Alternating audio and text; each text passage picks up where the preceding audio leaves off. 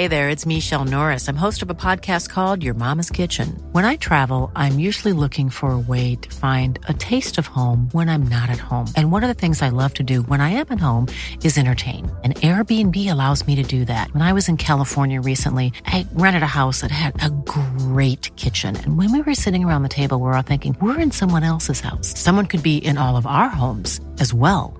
If you have a home, but you're not always at home, you have an Airbnb. Your home might be worth more than you think.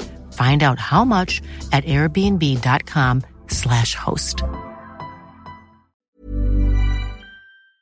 You're listening to the talkSPORT Hits. The Premier League will return this weekend after the decision to postpone last week's fixtures following the death of Queen Elizabeth II. However, 3 matches have been put on hold this coming weekend. Chelsea versus Liverpool and Manchester United against Leeds will both be rescheduled due to policing concerns, while Brighton versus Crystal Palace was called off prior to the Queen's death because of a rail strike. Despite this strike being cancelled, the game will still be rearranged. Sunday's games have been moved earlier in the day, meaning that Brentford versus Arsenal, which is live on talkSPORT, will now kick off at midday, and Everton versus West Ham will begin at 12:15 p.m. Arsenal's Europa League game against PSV Eindhoven on Thursday has also been postponed. The EFL has confirmed their games will go ahead with a minute's silence, players wearing black armbands and the national anthem being played before kick-off. As with the Premier League, there's a possibility some individual games could be affected by policing. National League and grassroots football has already resumed, with Scottish football restarting on Wednesday. Elsewhere, former Chelsea striker Diego Costa has joined Wolves as a free agent until the end of the season after their new signing Sasa Kaladzic suffered a serious knee injury on his debut last week. Former England striker Darren Bent isn't convinced about the signing though. Absolute beast when you look at him at Chelsea, but in the last couple of seasons he's not played that much football, so I guess it's a question of what's left in the tank, but certainly he'll have an impact. I thought they would have opted for someone who's maybe a bit fresher, a bit younger. England's cricketers have beaten South Africa 2-1 in their test series after victory in the third test at the Oval. England only needed 25 minutes to score the 33 runs required in what was the shortest completed test match in the country for 110 years. Unsurprisingly, England captain Ben Stokes says he's very pleased with how they've been playing. Quite hard not to be pleased when you finish off a summer of 7 tests and